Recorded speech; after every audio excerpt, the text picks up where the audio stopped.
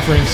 How's it going? I'm Jared. That's Steve. I am Steve, as always. My main dude, Jared.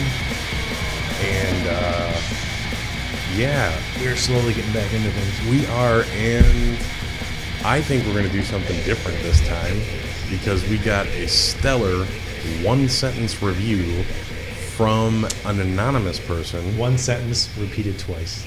It was from back in January. The subject was the same thing as the body of the letter that didn't exist. It was one sentence, so... It was back in January. Yeah. I just stumbled across it last night and found it pretty funny. It is kind of funny, and that person can talk to the hand because the face ain't listening. Apparently, we need to talk about the movie, please. We need to talk about the movie, please. Yeah. So they don't like the fact that we bullshit about music and other shit and ongoings before we get to the movie we claim we're going to talk about. Yeah. Anybody that like religiously listens to us or has heard us before knows that we love horror, but we like other shit too. And we just like the bullshit. And we do. Our favorite podcasts before we started our podcast were podcasts where it's just people bullshitting about horror movies and music and just drinking beers, and that's basically we wanted to do our thing and do that as well, and that's what we're doing, and we've been doing for 3 years. Mm-hmm. I don't know when our first episode was. I could look it up, but I'm not going to. But happy 3 years to you, whenever that was. And fucking here we go. We got another episode. This is great. So we're gonna switch it up. We're gonna probably start with the movie within the first 10 minutes. Yeah, maybe. Yeah. We're gonna jump right into it. Before we do, we're rocking some Black Label beers tonight, and that's fucking stellar because it's been a while since I've had some Black Label. So Carling's Black Label hails to fucking Canada for this delicious lager. I don't even think it's made in Canada anymore. Yeah, maybe not. No, it's not distributed. When I showed up to my parents' house with a case of Black Label, my dad like almost fell over. He's like, "You seriously drink Black Label?" And yeah. I'm like, "Yeah." He remembered the fucking like Carling's jingle. Yeah. Yeah, it was a whole thing. It was in black and white, like way back in the day, and he's like, they had a fucking Mountie, and he's like, he sang the fucking jingle. Yeah. He said somewhere in Frankenmuth they used to brew it, and on the side of one of the buildings there was the Carling's logo. Really, that's fucking cool. And the logo's never changed. No, the can has never changed, and that's just speaks volumes. Since we're talking beer, so I follow for some reason the Hams page. Sweet. And I guess somewhere in, I think, Washington, in a library, like stuck behind, like in a corridor somewhere behind books, I think, they found 3 unopened Hams and a package of Godzilla chewing gum from the 80s. Really? Like somebody had like a stash there. And they are actually offering, like, if somebody can prove that that was your beer, that was your 3 cans and bubble gum that you fucking stashed there in the fucking 80s, if you can prove it that it's yours, we got something for you. That's sweet as fuck. I can dig that, man. Little stash at the library.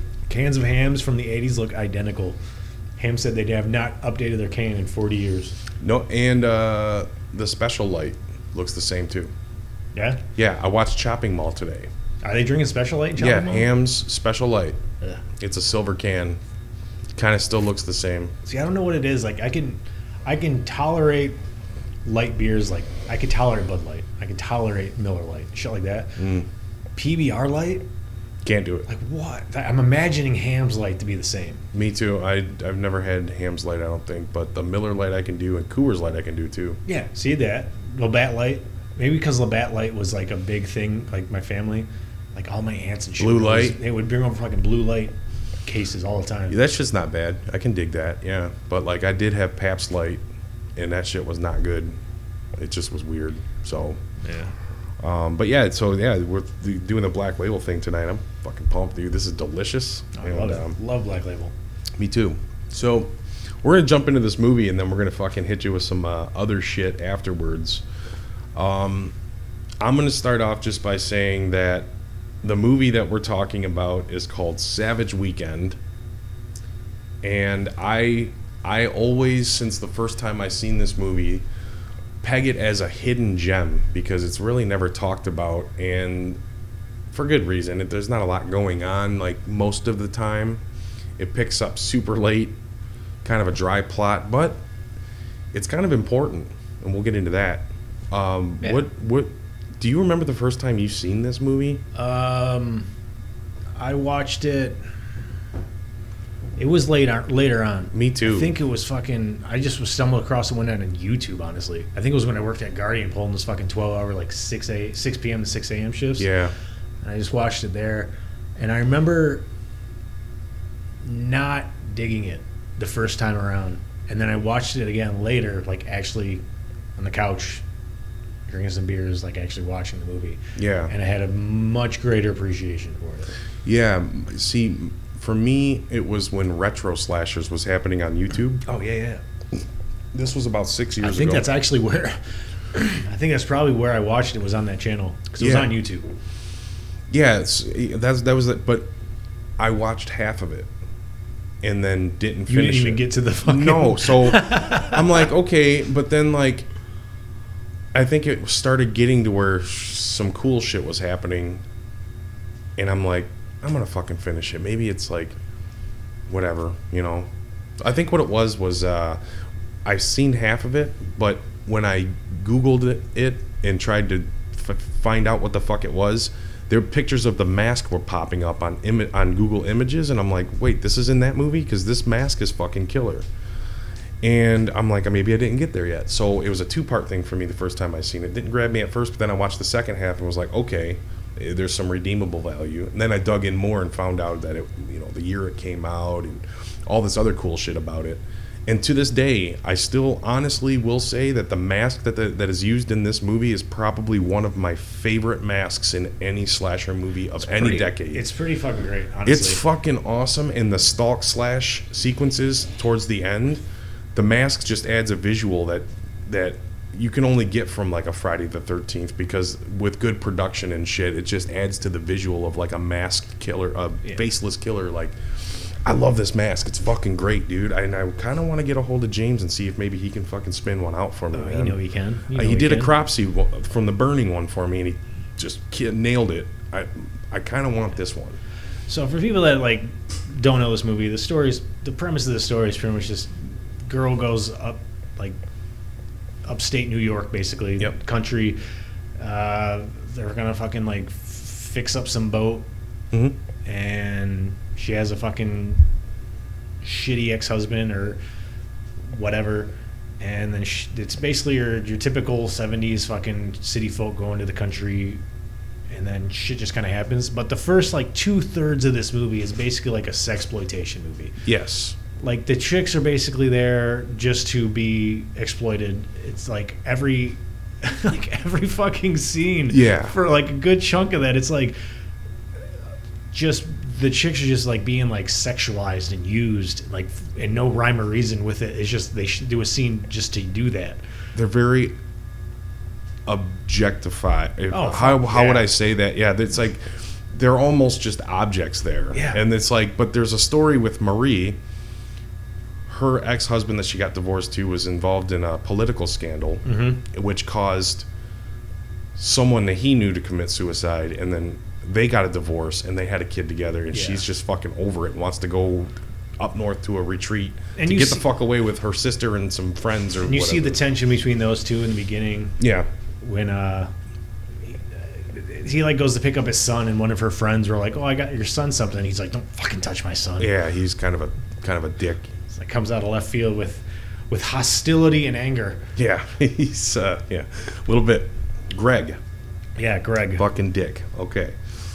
But one thing that's okay, so this movie came out 76 when it was made. Didn't really get picked up for anything until 80. Right. And a lot of it had to do with the way the tropes of this movie, the way it was shot, how it was shot.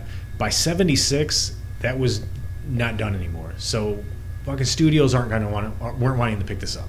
Right. They just didn't want to have anything to do with it because they just weren't going that. Film wasn't going that route anymore. Yes, they were using almost like a dead format. Yeah. And it was dying on the vine. Yeah, and they made it. Nobody wanted to pick it up, so it sat on fucking shelves. What saved it was 80s came around. Cannon realized that it had slasher elements, and now slasher boom's going on. So Cannon picked it up to do fucking theatrical releases, and they kind of spun it as a slasher film, kind of, in a way, kind of tricking the audience. Right. Because you're having to sit through 2/3 of a fucking mid-70s sexploitation type erotic fucking, soap opera. Yeah, erotic soap opera to get to like some kills. But once you got to that, I feel like there's, especially in early 80s time, it holds up. It does. That end of the movie when the slasher elements come in and the killer is doing his thing, you're almost smashing in like the first 3 or 4 Friday the 13th. Like, yeah, it's like pinnacle shit, but it only lasts for like maybe 25 minutes. Yeah, it's like this movie was fucking.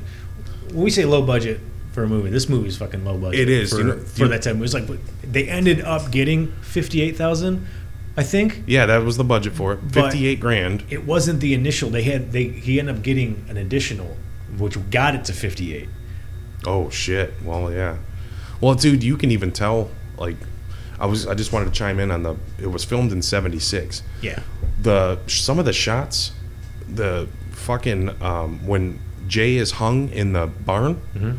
the quality of the fucking tape it was just terrible. The scratch lines and cigarette burns. It's just like that part of the film must have got shot fucking. It on grainy. It was like grainy fucking film, like color stock. You can even kind of tell it wasn't a high quality fucking film stock they used. Yeah, and. The biggest issue that it wasn't released at first was because of the aspect ratio.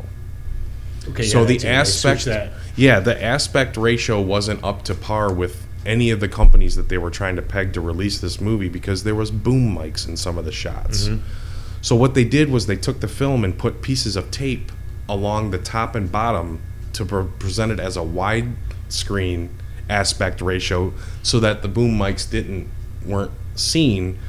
And then by that time, a lot of the people they were trying to get to release it lost interest, and then Halloween happened. Yeah. Okay, but then when 80 came around, like you said, Canon got onto something. They're like, wait a minute, we have something here. And then the success of Halloween, and then you have like, prom night was happening, and then Friday the 13th was coming up, and like they're like, maybe we can trick people into thinking this is going to be one of those movies, and they presented it as a camp slasher. That's the thing. Like, even though they kind of sold it for something it's not a bad movie. I don't think it is. You could go into it. I could see going into it thinking it's that and being pissed and probably not liking it. But just watching it on its own merits, it's a fucking good movie. It is. Like, even that first 2/3 is good. The fucking character, Nikki. Nikki's great. First off, mid-70s, you didn't have a gay character portrayed this way. Not that fucking prominent. He was like flamboyant, yes, but also tough as fucking nails, man. Oh, yeah. Like, he didn't give a shit. No. And you didn't see that. And I read a review from somebody that said, like, a review from back then, like when it first got out, that said, like, Nikki's character destroyed, sent back like gay rights activists like by 10 decades, years. Yeah. And it's like, are you kidding me? Like, he's tough as nails. He can take care of his fucking self, and he's himself. Yeah. Like, he fucking mops up a whole bar of fucking rednecks. And takes care of the bat that was nailed to the wall. When the other dude, the muscular fucking alpha males were like, oh yeah, I'll go get the gloves. And then he hands them to Nikki, and Nikki's like, I'll take care of it. And then he's kind of making fun of those dudes when he picks up the pincushion, like, it's so fucking cool. He's got fucking, his character's fucking funny. Yeah. And my own, like, that is such a wasted character, though. Because you get all of that, and then that's it. And he's like one of the first to get offed. Yeah. And then, like, that's like, dude, this character should have kind of been flushed out more. Yeah. Should have been more of the fucking movie.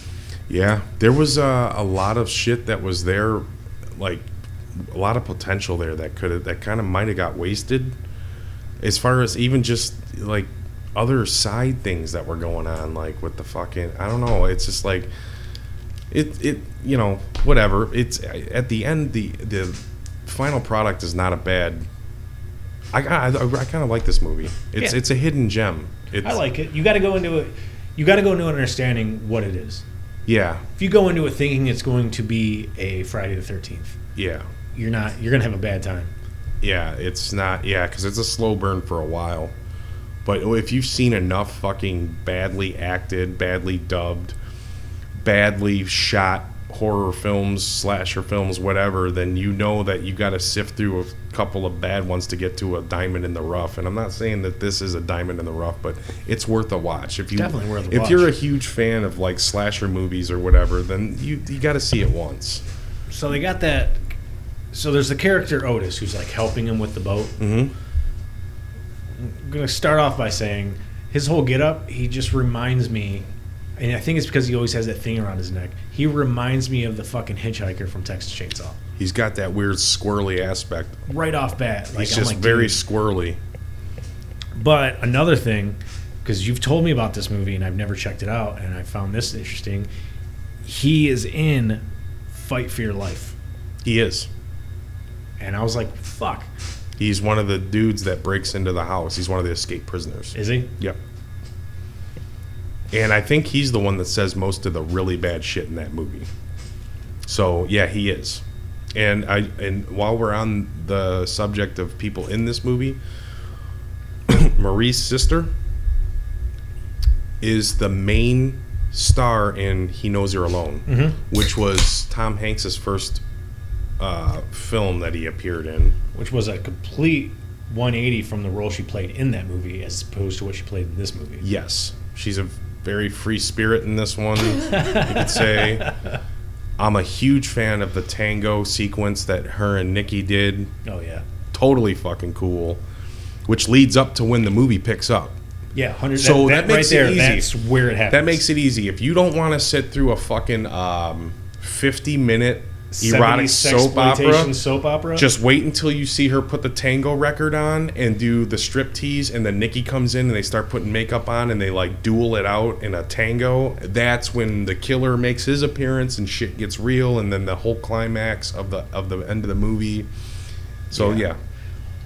I mean, if we're still talking about characters and what they fucking done, Mac, Yep. the fucking farmer hand that's helping him with the fucking handlebar stash that won't stop. He was fucking Dr. Hill and Reanimator. Beyond Reanimator also. And Beyond Reanimator, yeah. Yep. He was in something else too. Not very well known, but I can't remember what it is. But he was in. But that's his main thing, was the Reanimator movies. Severed head giving head. Yeah. Fucking Mac, dude. If I had a woman like you, I wouldn't let her alone.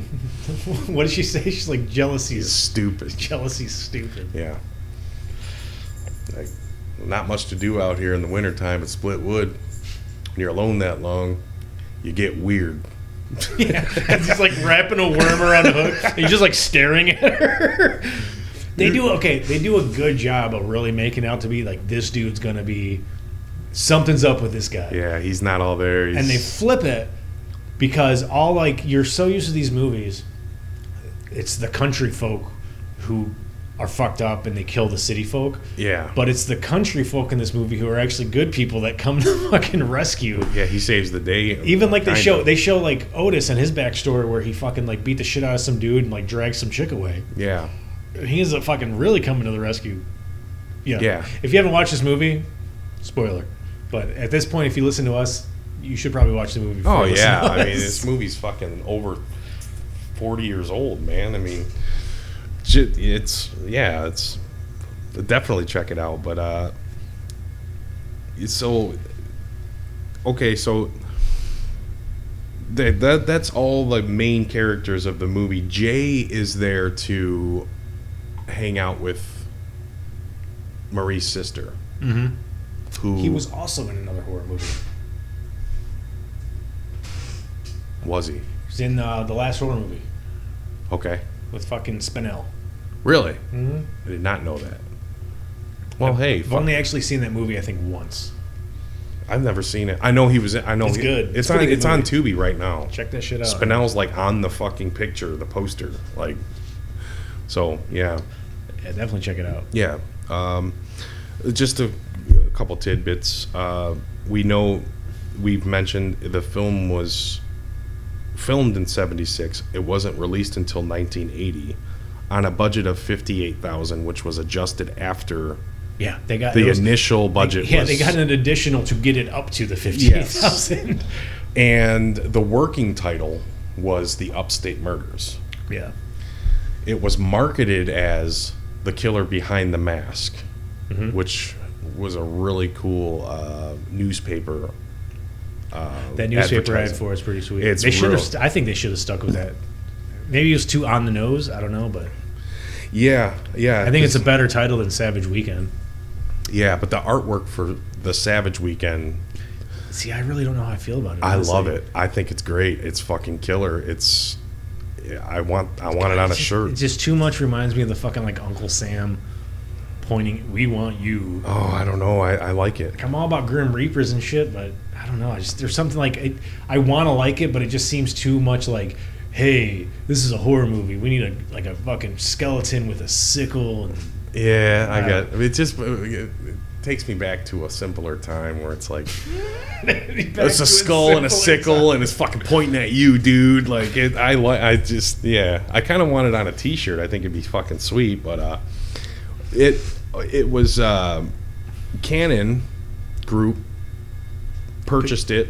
Did the American release of it? Yeah. Did the American release of the it? fucking theatrical run. And just real quick, Canon did a ton of films in the 80s, and most of them were action movies, like all the Chuck Norris movies, fucking, mostly like the badass martial art kind of American Ninja fucking. I'm going to go out on a limb and say two of the best fucking Stallone movies. Yeah. Yeah, they had their hand in a lot of cookie jars with those dudes. Like, I'm sure there was a Schwarzenegger movie or two that was Canon. I think fucking... Maybe Commando? I think them trying to get really into that market killed Canon. I know there's a documentary out on Canon. I need to watch it. And it definitely goes into way more than what I'm saying, because I'm just saying my thoughts. But I think that they fucking tried biting off more than they could chew for what they had, and I think fucking lost it. Well, I think, just real quick, not to spin off the subject, but with Canon, it was they heavily relied on a handful of big-time actors, and once they started to lose relevance, they were fucked. They kind of, you had all the Death Wish movies were Canon. Most of the Chuck Norris, like the patriotic ones that sold fucking Invasion USA, all that Missing in Action, the fucking all those movies. Was Invasion USA Canon? Yeah. Shit. It was Canon. Right, yeah. Okay, yeah, okay. They did, but they also did like New Year's Evil. I mean, they had and they were running wild there they were killing it for like all of the 80s, and then in the early 90s, they just, after Death Wish 4, and then the 5th one came out, no one cared anymore. Chuck Norris was doing Walker, Texas Ranger. They just were like, dude, and they invested so much into these people, and Chuck Norris basically said, you're killing off my image, and then the fucking dude turns around and does Walker, Texas Ranger, which is like a fucking Hallmark Channel show that my grandmother used to watch. And I'm like, whatever happened to him busting like coke fucking he killed his own image. Cartels and shit. Yeah, Chuck Norris he did. killed his own And then he was fucking doing image. the fucking workout aerobic shit. So Canon kind of folded in the 90s. They went bankrupt and shit, but they put out a shit ton of good movies in the 80s, dude. No, they did. And it started around this time, so they put that out. And then Paragon distributed the VHS, the home release. And then I wanted to say, obviously, this is an early prototype for the slashers we've come to love. All the franchises that we like in the 80s, your Halloweens, Friday the 13th, your fucking Nightmare on Elm Streets, all the slashers. This was considered to be one of the ones that kind of paved the way for it. It just doesn't get as much recognition as the big franchises do. Yeah. And the last thing I wanted to say was the first two cities that this film was shown in was Detroit and Windsor. Really? When it first was going to be distributed into theaters, Detroit and Windsor Detroit was the first. So if you were there on that night, you seen this movie in a movie theater for the first time in Detroit, and then I think the next night it was Windsor. And then it got more of a wide release, but they tested it here and in Windsor. So I just wanted to say that. So super cool. That's fucking killer. Yeah. It's probably at the fucking Ford, Wyoming. I wouldn't doubt it. Or the fucking Jolly Roger, maybe. I don't fucking know. Like, I'm only saying Ford, Wyoming because it's been around for a long fucking time. yeah, Still open. yeah, It's probably could have been another fucking theater that's closed. Fuck knows. yeah. But yeah, that's some tidbits on that. But So one thing about this movie, okay, so once once the kills and shit start happening, you got that one where it's like that moment she sees that someone's in the fucking house, Mm-hmm. and he fucking grips her up and drags her. Well, actually, he just follows her into the basement because she, for whatever reason, takes herself to the basement. Yeah, she runs to the basement. But She thought it was Nikki at first. yeah, that's what she thought it was Nikki, and then realized, fuck, somebody's in this house. Marie bought that mask as a joke in the beginning of the movie at Mhm. like a fucking convenience store. Yeah. So she thought Nikki, because her and Nikki were doing the tango thing, thought he was just being goofy and thought it was Nikki for like 30 seconds and realized this is a... Honestly, that's a good scene. It is. The It's- initial her seeing, and then the way they do the shot of when she realizes it's not him, and she doesn't know who the fuck this person is. I and know. Like backs up. That the way they did that shot is awesome because they even dial down the music, so it's just like her, like, who the fuck are you? Yeah, And it's really well done. it is. But so they end up in the basement and ties her up on a fucking table saw. Mm-hmm. And like the tension there with plugging it in and getting it to run, it's not running. But then the movie goes on. And she's still on the table. And you forget she's still on that table. Yes. But real quick, in the beginning, when they first get to the house, The dude mentions. there's two light switches. Yeah. And he's been meaning to have them fixed. He's like, yeah, I flipped the first one. Can you flip the one on top of it on? They keep forgetting about that. So now the table saw's plugged in, the light switch or the light bulb chain is pulled. You just need to flip the fucking power switch, which is off. And when fucking Handlebar Mustache shows up, Mac. and the only thing I think, if you would have changed nothing else, if this movie would have been made in 80, if you would have changed nothing else of the movie, the one thing that would have changed was when he flipped that fucking switch, they would have shown Yeah. her get fucking buzzed up. Because you don't see it. They don't show shit. No. You just know that just happened. Yeah. Because but he's like... super low budget film from 76, Mhm. like before like the slasher boom and the gore boom. That would have been like, if you take this movie from 76, just transport it to 80 and be made, if they would have changed nothing else, they would have changed that scene. And if that would have been shown, this movie might have had a whole different turnout. And it's so weird. That could have been a memorable moment in a slasher movie where it's like, dude, you never heard of Savage Weekend? The table saw kill. Oh, that movie. Yeah. You know, that could have changed the whole game, dude. I'm sure that's still kind of the case now. I'm just not pulling up a good example, but the fucking 80s slashers were like, you could have one amazing, just gory kill scene, Mhm. and it was enough to sell your fucking movie. Yep. And you'd still have people referencing your movie based off of that scene like 30 years later. Yep. Yeah. It you know, you got the franchise movies, but then you got the one-offs where it's like nobody knows like what Maniac is, but if you mention the shotgun scene or something at a convention, people, oh yeah, that's that movie. Or like with Zombie, the shark, Oh, yeah. and that's legendary. The shark right? scene, the fucking eyeball scene. Oh yeah, that's like those are hot spots in the movie where like you can not see the whole movie or never sit down and watch it, but you hear people rumblings and shit and of those scenes because they're just fucking timeless, you know. Oh yeah, I've talked to like casual horror fans who don't really know much about any movies, but you bring up specific scenes and they're like, okay, I know what you're talking about. Yeah, I walked into They may not have seen it, but they know that scene and they know it's from that movie. Yeah, this was years ago. I wore my zombie shirt, Fulci zombie shirt, into a Cards and Comics to buy some baseball cards. And the young kid that rang me up was like, "Is that the movie where the zombie bites the shark?" I'm like, "Yeah, you've seen it?" He's like, "No, I just always hear people. I know I've seen that zombie face before." This was fucking a long time ago. I mean, this was like a long time ago. So there was no Walking Dead. There was no... He just knew that at some point in this movie that he's never seen that a zombie bit a shark. And I think that this table saw thing, when he flicked the light switch on, if you just seen a massacre, it'd be like, holy fuck, man. you know? Yeah. Like, but yeah, you're right. If they were to change one thing, that would probably be it. But it was made in '76, and Like, you know how I feel about remakes in general. Mhm. I feel in the right hands if somebody were to remake this movie, it would be fucking great. It would be awesome. It'd be a fucking awesome movie. They could even still keep it fucking 2/3 romantic sexploitation soap opera. yeah, do more with Nicky though in modern time. Yeah. You know, maybe have him save the day instead of fucking Mac or like twist it. You know how they do that with remakes.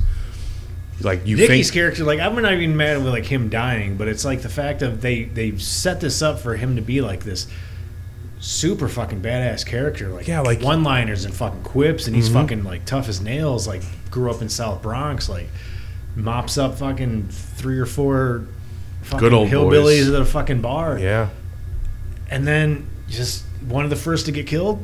The first to get, no, he's one of the first. He's like the Second one. He's Jay's second the first one. Yeah, he gets hung in the fucking in the barn. Yeah, But like, dude, like they could have like at least. But honestly, with this movie, once the killing started, there wasn't much going on after that. no, it was just one after the kill, other. kill, kill, Yeah, kill. Yep. So there really wouldn't been much to do, but there could have been fucking having put up some fight. Yeah, Not he basically could've- get snuck up on and have a fucking needle shoved in your ear. Yeah, I mean, they could have had a fight sequence with where he almost kills the killer, but something weird happens where the killer just gets lucky, and because they built Nicky up to be this fucking dude that can't be fucked with. Not only can he cook a bird to feed a whole bunch of people, and he's a killer cook. He can kick your fucking ass, and he's funny as fuck. Like all this character development, and he just gets snuck up on and killed. They Like, even throw the scene like where what's his name hooks up with her sister yeah, in like the Jay. field, Mhm. which is like a totally random scene. Like It is. She's like sunbathing like nude, and he just basically wanders over Yeah. and gets on top of her, and they bang, and then he just walks away, and she goes back to sunbathing. But this whole time, Nicky's fucking like at a barbed wire fence, just like running his hands over this barbed wire. It's like cutting his hand because he's Yeah. like jealous of their relationship. Or that's what I I'm think guessing. he had a thing for Jay. Yeah, like he has You've a thing seen for him him in the he's- morning. There's like shit going on with them, and he doesn't fucking like it. And Yeah. it's like, dude, they could honestly expand on that. They could have made his character like just last longer. Yeah, there's like a skeleton of a story there that could be expanded. Maybe a remake, like you said, or something. Maybe just expand on the dry parts and push more of the story into a different direction to give it more fulfillment than just these empty dead ends that just kind of fucking die out until the killer shows up. There's like a bunch of scenes that are just like, why is this here? yeah, Was this scene just here to see this chick's tits? yeah. I mean, Which well, I mean isn't unheard of in 80s slashers. Isn't Right. really unheard of in like sexploitation films, obviously. Yeah. But this movie just seems to have a shit ton of like, why is this scene here? yeah, yeah. Well, And then they got the fucking country songs going. the banjo soundtrack that Dude, drives me like, fucking nuts. The first 2/3 of this movie's soundtrack, I'm like, come on. This the last third of this soundtrack, I'm like, all right. The tango, once the tango starts, it changes. Tango up. song isn't bad. They're fucking like that weird fucking soundtrack with all like they play when like the kills happen, like the like I Yeah, can yeah, fucking- yeah. This, yeah. You know what I'm saying? I hear you. Yeah. Like that shit's Then cool. there's the last but song, it's like which is- goddamn country shit, like the twangy fucking banjo shit, which it starts off the movie with that. I know. That was the one that took me out of it when I first watched it. Yeah. Because you know me, like there's a handful of like backwoods slashers I like, but it's not my favorite type of slasher. I know. And it fucking bothers me, that fucking hillbilly country fucking shit. You Yeah. start twangy fucking banjos, and I'm like, well, I'm already not involved in this movie. Yeah. It's almost like fucking Deliverance, and you just, yeah, no, I hear you. And then let's not forget that Otis, that whole random scene where his girlfriend was cheating on him, and he branded her with a fucking H on her Yeah, chest. that's one where he beats the dude over the head with a stick. Yeah. And then she's like, Otis, the one we have working for us right now? And he's like, yeah. Yeah, that's Otis. It's Otis. He spelled it with an H because he doesn't know how to spell whore. Yeah, he ain't too much bright. He forgot the damn word started with a W, and the guy starts laughing at shit. Like, what the fuck is going on, man? So there's that, but yeah, it's, you know, I'm gonna say that this movie will not disappoint anyone, but I will say that it's not gonna be the best movie you've ever seen.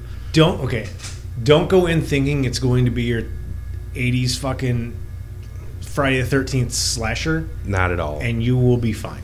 But Go into it expecting a 70s horror movie, and you should be good.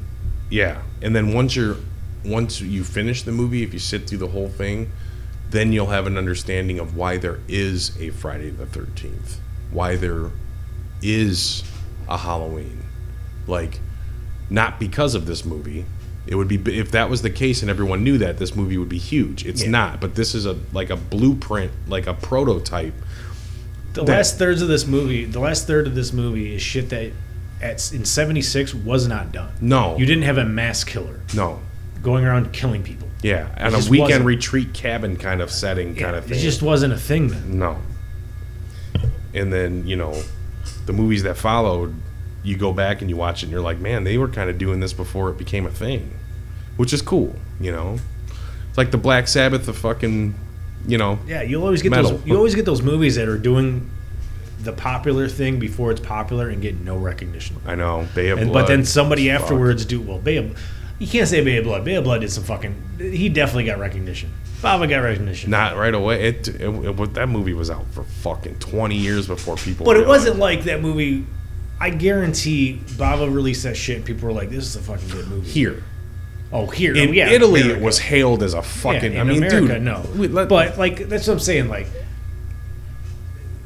you get people who, like, for this example, they did shit. If this movie would have been all, like, the last third, if the last third of this movie was basically the whole movie, shit like that fit that MO, it probably still wouldn't have carried off because it was just made in, like, almost wrong place, wrong time. Yeah, it was at just a a weird little time. too early, and with, like, a shoestring budget.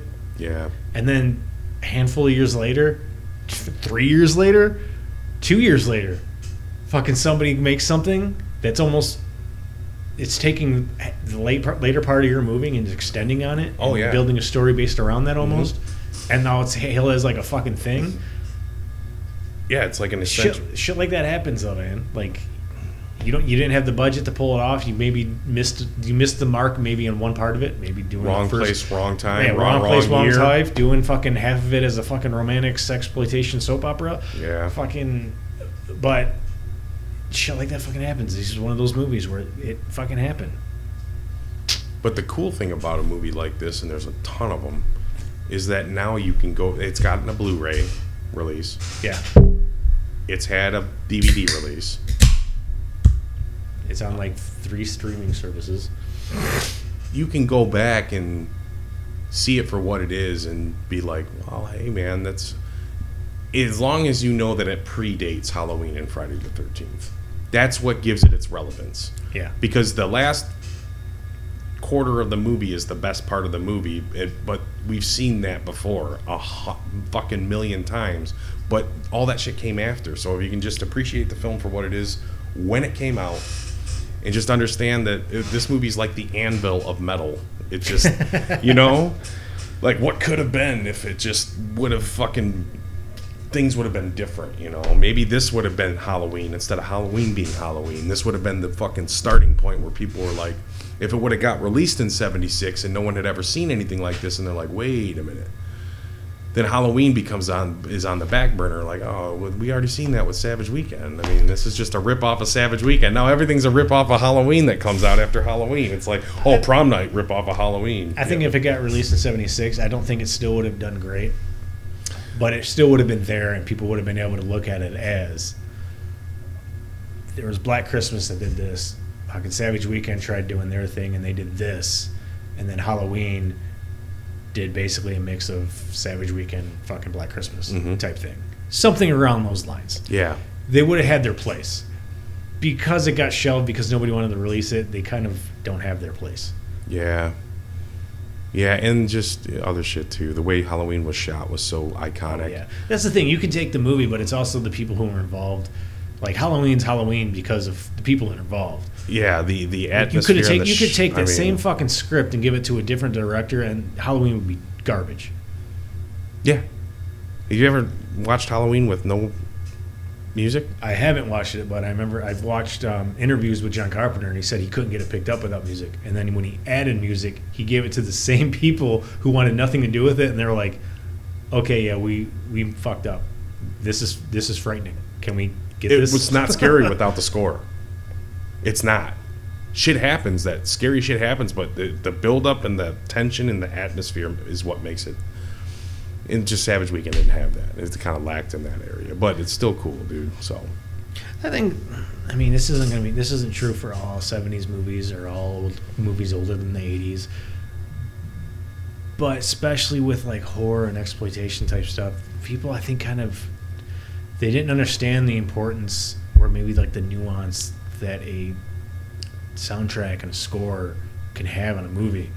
Because if they did, they wouldn't have a fucking banjo opening the goddamn movie.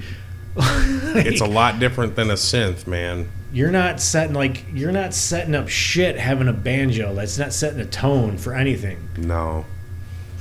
Even like Texas Chainsaw Massacre, the tension and build up with the soundtrack and score to that movie makes it 100 times better.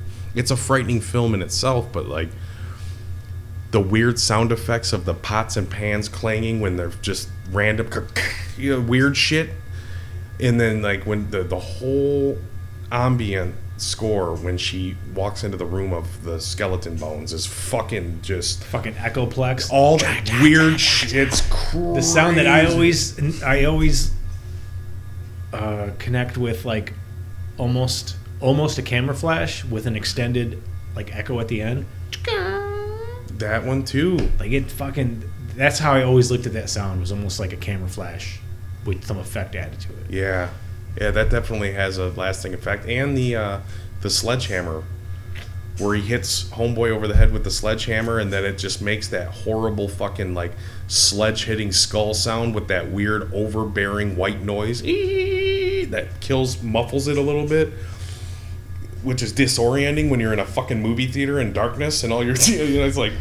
Dude, do you remember when we watched? Yeah, we saw that in Ann Arbor at the State cats Theater. Were fucking shook, dude. What was funny was you could tell the people who'd never seen this movie. No, and they went in, this is an old movie. It was almost the whole theater.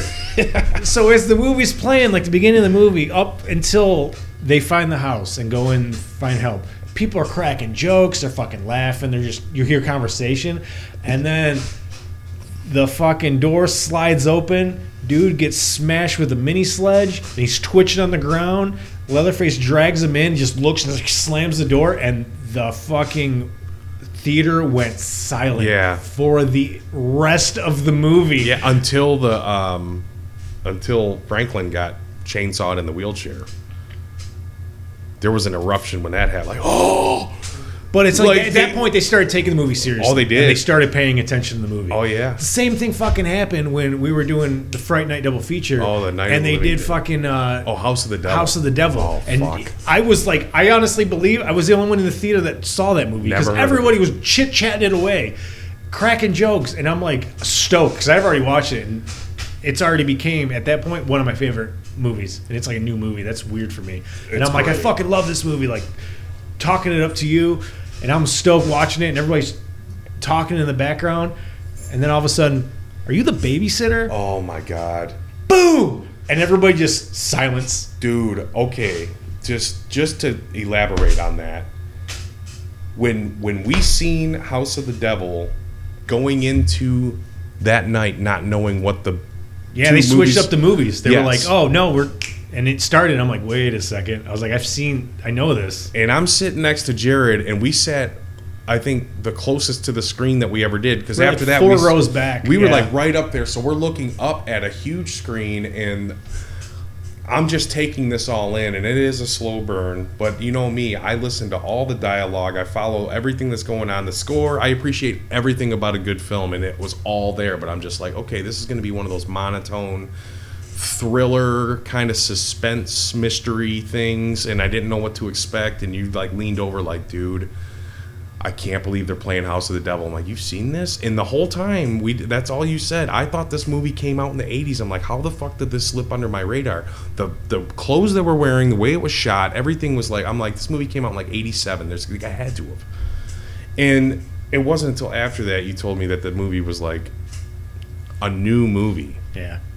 But to fast forward that fucking scene, the average person that watches horror films, and the thing that makes them shy away, when they jump and they legit get scared and their fucking soul just escapes their body, that fucking happened to me, and very few movies in my life, even as a kid, did that to me. That fucking gunshot, fucking, my soul left my body. I was so frightened. I'm like, what the fuck just happened? It was so loud. This is where I wish Ty West God damn it. would have just kept going with what he was doing with House of the Devil, because he built up all an hour's worth of nothing's happening, shit's just nothing's gonna go on, everything's whatever, and it's just are you the babysitter?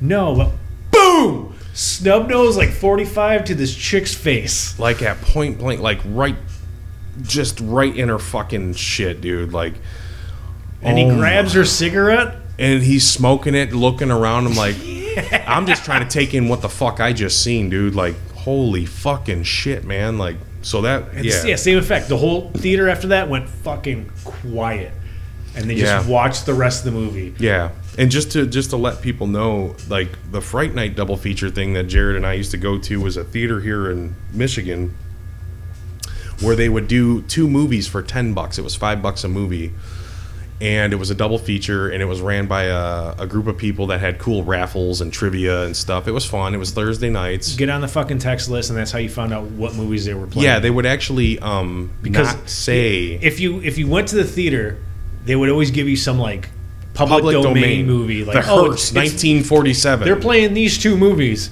but once you learned about the text. Yeah, it was- You could sign up for the fucking text messages. You'd get a text like, "Oh yeah, fucking join us tomorrow. We're gonna be playing like Evil Friday the Dead and 13th. fucking Friday the 13th." Yeah, we're like, okay, cool, you know. So that was really cool. So we used to do that. They don't do that anymore. I wish they still did. But the Night of the Living Dead, 1990. that was a good one. Now, just to let people know that this double feature, they encourage talking during the movie, jokes during the movie, beach balls, laser light pens, everyone's drinking. They served alcohol there. It was just a very loose, like, you can just yell shit at the fucking screen, and, you know, it was cool. It was like a small little club of people, and they always played good movies. Like legit, that pisses me off. But if I'm going in knowing that that's what it's supposed Yeah. to be, cool with it. Oh, Totally yeah. cool. Well, they're all old movies. It's like, how many times have you seen fucking Gremlins, you know? It's like... But when they played fucking Night of the Living Dead, none of that happened. I didn't see one fucking red light laser pen on the screen.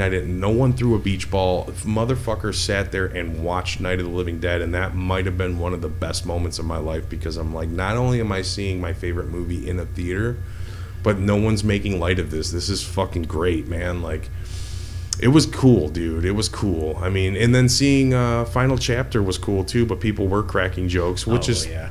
a given. It's a a Friday the fucking Friday 13th. the 13th Yeah, movie. I mean, you People got seen that movie Crispin 100 Glover and times. shit. Yeah, I mean the whole dance thing he does in there. Everyone tore. It was funny. It was fun. But like the Night of the Living Dead, I actually got to sit and take in a movie without the bullshit. It was cool. So Yeah, that was fucking good times. oh, for sure. So yeah, okay. So like Savage Weekend, we wrapped that up. I hope that's fucking up to Anonymous' standards. But now moving on. I'm just gonna say this. I don't really have much on music this episode. I don't either. I don't. I have a band. I have No, I have 2 bands. Never mind. I have 1 band and 2 documentaries. That's it. I guess we can knock those out since those are just not much. Might as well, man. Well, yeah, what have you been spinning? No, the only thing I've been listening to is the new Primitive Man, dude. I mean, that came out last week, and it's a fucking game changer. I haven't actually listened to you. I've listened to the video you sent me. The one video you sent me. I mean, that was like weeks ago. It is. There's no mercy. I mean, like the lyrics. This is a fucking ugly record.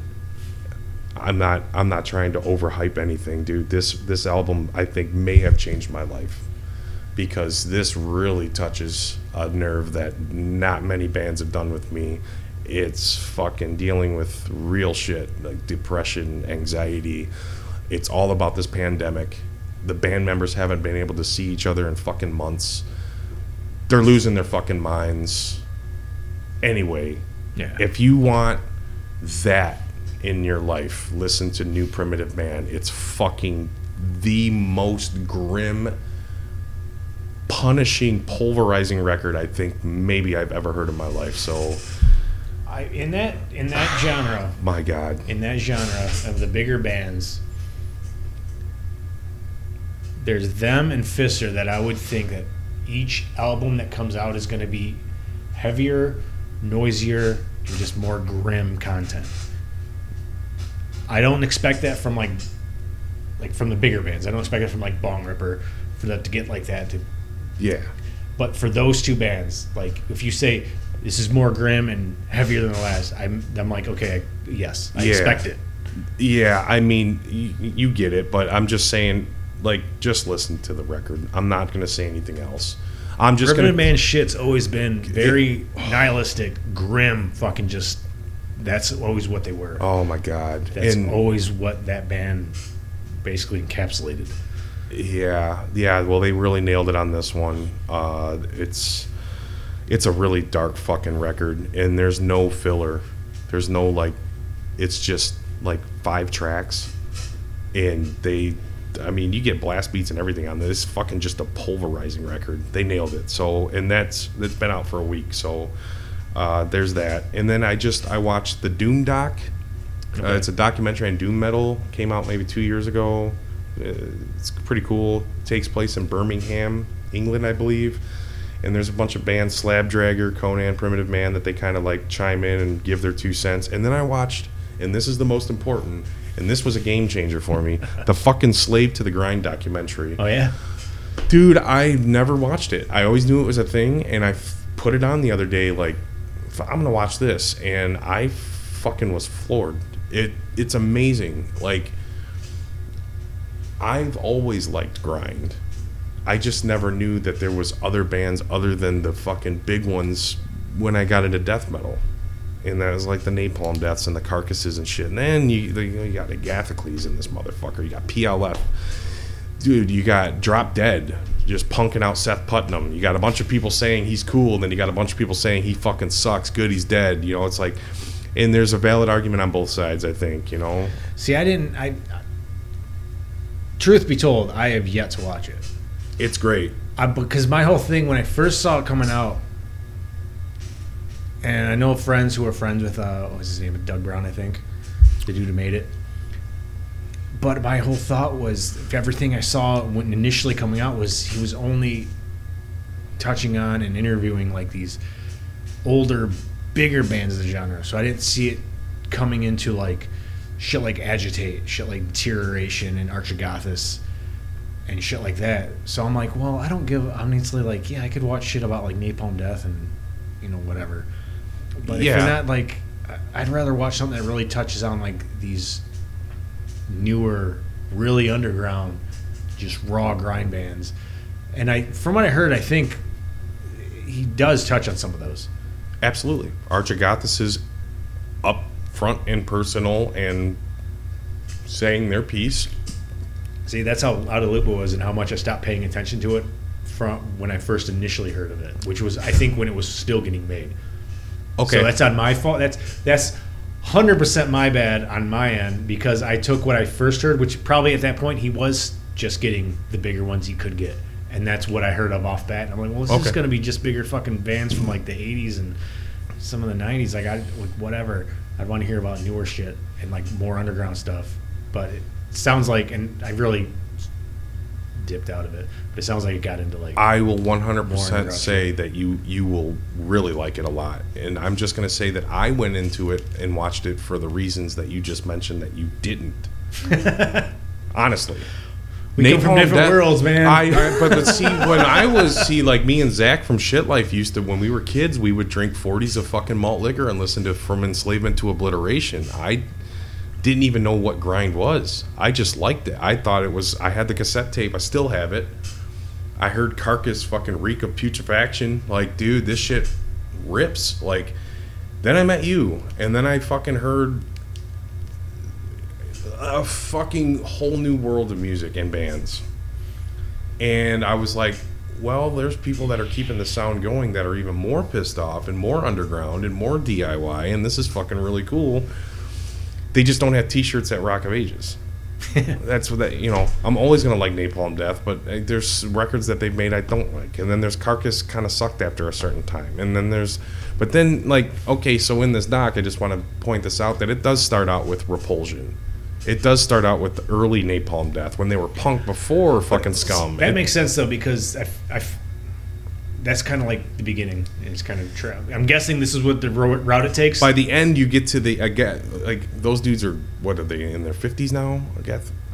Gathicles? Yeah. I'm going to say, he has to be in his fucking All 50s. three of those dudes were just He hanging. has to be in his fucking 50s, yeah? Super fucking cool. They shout out to Haggis, Archigathus. Archigathus has their piece on it. PLF has their piece on it. Which is really cool. And then there's like Ethan from Primitive Man does the Vermin Womb.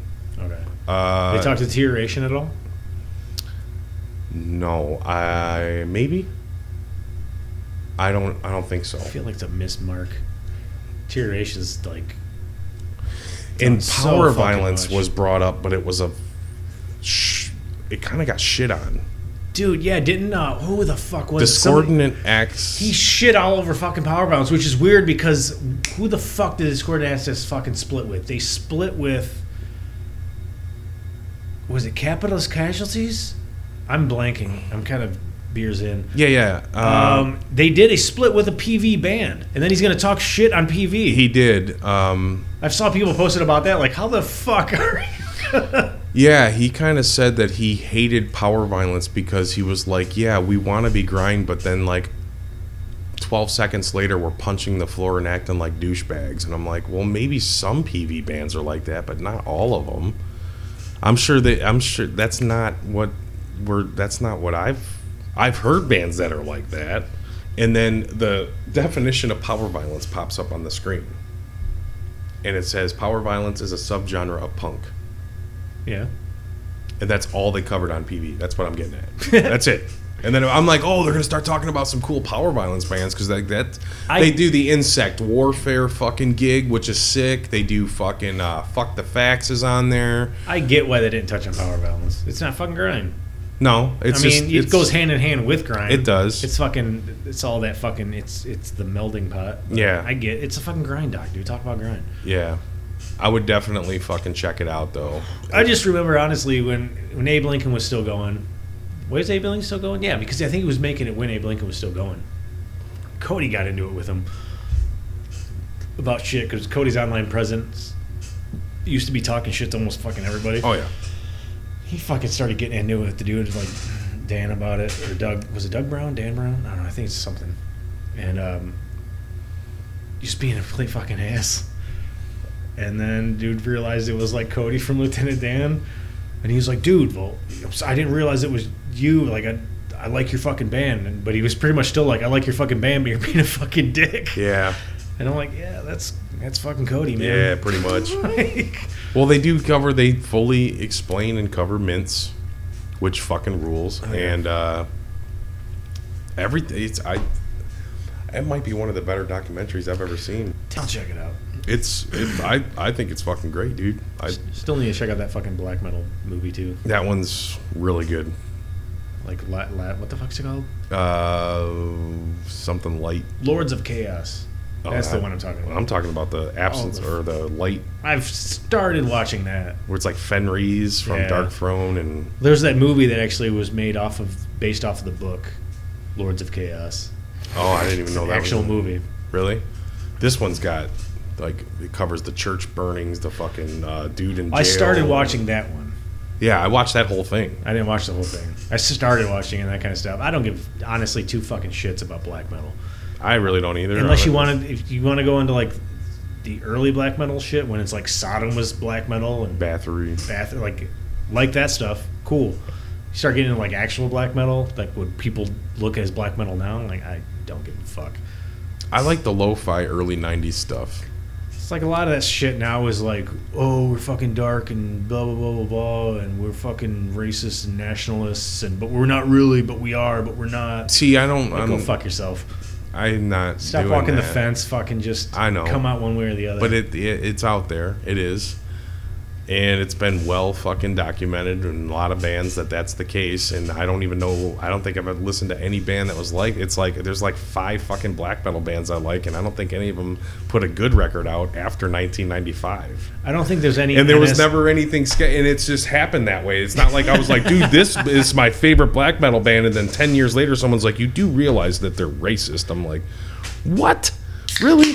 Fuck that band. No, every band, like Mayhem, or fucking Immortal, or like fucking like early Bathory I like, and Dark Throne, fucking super cool. Like I that shit's cool, man. It's like super grim and like. See, I don't get too deep into it, so I mean I'm probably missing some bands that probably are like NSBM. Hit up Kyle. Kyle will let me know. Oh, he's all in, yeah. But dude, I have a feeling there has to be some sketchiness with Mayhem. They have to have some sketchiness to them. There's something about those dudes. They're all dead except for fucking the drummer. All of them died? Mayhem's the band that killed the dude. Well, one dude died. Well, no, the fucking one dude killed himself. The one dude got killed. Oh, yeah, one dude killed himself. One dude got killed. Because he ate the brains of the dead guy. And then the last dude killed the other dude because Varge did. Right? And he's in prison. Yeah, well, he's a douchebag, too. He's a piece of shit. But the drummer is keeping the band going and, like, is not like keeping that. The spirit alive. Yeah, he's like fucking. Dude, I know shit. Like, seriously, I know shit about black metal. So, like, you could tell me that they founded Disneyland, and I'd be like, cool, that's cool, man. The Euro Disney, they founded that? All right. I don't fucking know. Oh, dude. I mean, anyone that. I know, like, the history that everybody else knows. Like, yeah. Homeboy killed himself. They used the picture for fucking the album cover. They ate some brains and fucking wore a piece of his skull around their neck. Yeah. Varge fucking killed the other dude for being like more metal than he was, and then Varge is a piece of shit. Like I know that much, but that's to me is like base level knowledge of. Yeah. Well, what the fuck? I'm not a black metal extraordinaire. I'm just saying that documentary was cool, dude. Like, I'll check it out. I need to check it out. And all the memes that came from my man. Like, I'll 100% check out. I'll 100% check out Slaves of the Grind before I check out either of those two fucking black metal movies.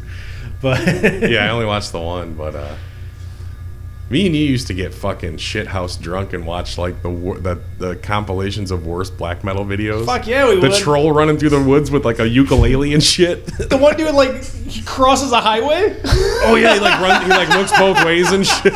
I forgot about that shit. Yeah. Yeah, the troll with the ukulele around the fire. I'm like, what? The untuned guitar? Yeah, he's like. Was it a ukulele? I always thought it was just a straight up, like, horribly tuned acoustic like a guitar. warped acoustic, like the night. He just has a campfire, just fucking. And he's wearing a troll mask and like a fucking cloak and shit. Like, and then they show the fucking. You remember that shit? They show They show 3 videos by Immortal, like 3 Immortal videos. Oh man, when they're like, okay, go, and then they all get into character and shit. And I like Immortal, dude. I do like too. Immortal. Yeah. But their fucking videos, they need to calm it the fuck down. Oh man, yeah, those guys were fucking rough, dude. Like the Raven Dark when he's on the cliff and he does like the fist pump when the drums come in. He's throwing some hip into that. He does. Dude. He's like really throwing hip into that. He's like doing the fucking Travolta Staying Alive, like on a cliff. He's doing the fucking like sax player from Lost Boys. Like, yes, really throwing it in there, man. Yeah, those are serious gyrations of the hips, dude. Like Elvis, eat your heart out, dude. But like, yeah, the scene where you could tell it was 100%. They had the camera on them, and they were just standing there like, Okay, action, and they just go into like One dude's wearing a witch black hat. metal pose. Yeah, though that's fun. Like though, he's right? wearing a witch hat, a cloak, Yeah. and a Bathory shirt. Yeah. Like everything else is normal, but you have a cloak and a witch hat. Like just go some like 16th century like fucking like warlock. Just commit to it the whole nine, Oh, man. You can't wear like jeans and a Bathory shirt and just throw on a cloak and a fucking witch hat. Oh, they did, and they were fucking. It was a happening.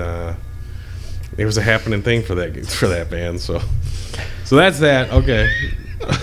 I would fucking highly recommend. We'll exit that whole. We thing. go on tangents. That happens, man. Definitely check out Slave to the Grind. Did you listen to anything else? No, that's it. That's it for me, dude. All right, well, we're gonna take a sharp left. So basically, I checked out. I found this band called Charged SS Okay. from Mexico. They're basically just a just raw D beat band. They're not reinventing the wheel. Okay. They put out like a 4-track demo, like reverb vocals, just raw D beat. If you like Disclose, if you like anything like that, you'll Cool. dig these guys. Definitely worth a check out.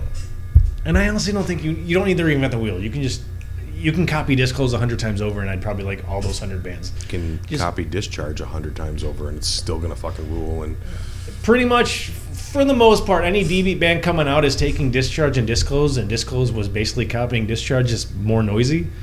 And that's what they're doing because they're just noisy. There's a few that are doing straight Discharge D-Beat, and they're good. But almost everything now is just like raw, very reverbed out, noisy as fuck D-Beat. right on. 100% worth a check out. Fucking Charged SS. Check those fuckers out. And this release actually got released last year, but I saw, I think, Grindfather, they think they just got the tapes made. Grindfather has tapes of it now. Girth. Scream Bloody Girth. Oh, It's fucking killer. you've heard it, Yes. Cover art by Vin. Jack Mulkern, dude from Chicago. He does a lot of like comic stuff. He's done fucking flyers and a lot of covers for other grind bands, but he did the fucking cover for this, Scream Bloody Girth. Looks just like the Death cover, Scream Bloody Gore. Looks just like it, except for it's Carl from Aqua Teen Hunger Force on the fucking Sick. throne. Oh, really? Dude. Yeah, you need to check it out. If I'm on it. You like grind, you like gore, you like girth, you need to check this out. And hopefully you've heard it last year when it actually got released. But it's fucking killer. Yeah, I'm on that, dude. Always supporting the hometown boys. We just hung out with Kirby like a couple weeks ago, man. Like, I want to hear some new Girth, dude. I fucking made that pretty clear. Like, fuck Yeah, yeah. I can't wait Oh, for and the there's new like shit. that couple skate Girth split is in the Slave to the Grind. Fuck yeah. Hell yeah. They just pan to the. Is They that show the it? colorful fucking? Is that the one I'm thinking of? Purple and blue and. Pretty sure I can't. Yeah, I know who did the cover. I can't think of the color scheme and what it actually That is. was the two bands that the split was, though, right? It was Couple Skate and. Couple Skate and Girth did Girth. split 12. That's the one they show it. Yeah. So and a lot of Unholy Grave. I think it was like Forgot to Gore mention. Orphanage. Was that the cover? Was the name of the cover? It was like a kids and shit. Yeah, playing with Gore the- Orphanage, yep. Yeah, Okay. that's okay. Nev did that cover. A lot of fucking Unholy Grave in the Oh, hell yeah. Slave to the Grind too. So, and those are the two that you've been jamming. That's pretty much been the two I jammed. I want to say this. It's not really. I just jammed it once, but I just want to point out real quick that Thursday I went to the beach. It was beach day for Steve. Okay, check this out. I set my alarm for 8 o'clock in the morning to make sure I was up and packed and ready for the fucking beach. Yeah. Okay. Uh huh. Chris from Shit Life texted me at 8:02, and he says, "Wake up to this shit, dude!" And he sends me a fucking link to a Brazilian thrash band called Death Razor. Never heard of them. They're Never heard of those guys. fucking awesome, dude. It's like all your favorite thrash bands, like Creator, fucking Dark Angel, Slayer, Sacrifice, like 80s thrash metal from Brazil, dude. Hell yeah. And at 8:02, he just randomly is like, "Wake up to this, man!" And I fucking like woke up and started listening to Death Razor. This shit fucking rules, man. Like, definitely check them out. It's Raiser, not Death Razor, dude. They're fucking, and the artwork is done by the same dude that does Municipal Waste and fucking couple other bands too. So hell yeah. Yeah, so there's that, man. Checking the last drive-in. Yeah, dude. That Friday, fucking last week's episode was awesome to me. It was one of my favorites, I think. Good episode. Shitty first movie. Oh, for sure. We don't need to. My opinion, I don't like that fucking. No, but I mean, I watched it. I sat through it. I get why people like it. I get why they showed it.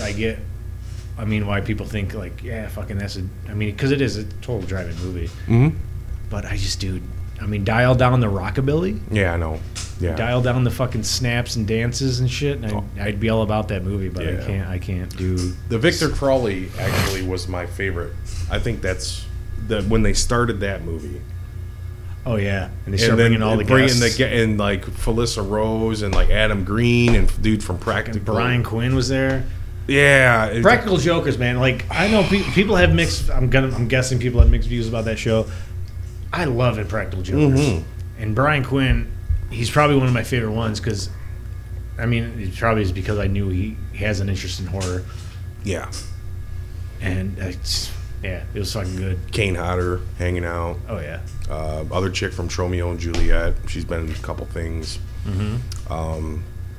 It was just really cool, and just to like listen to them bullshit and like it was so cool, dude. Like I watched it twice.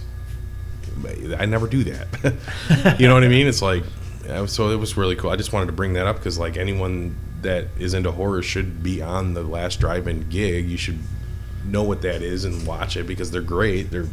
Most of the time they're good, and most of the time the movies are good. It's a weird mix.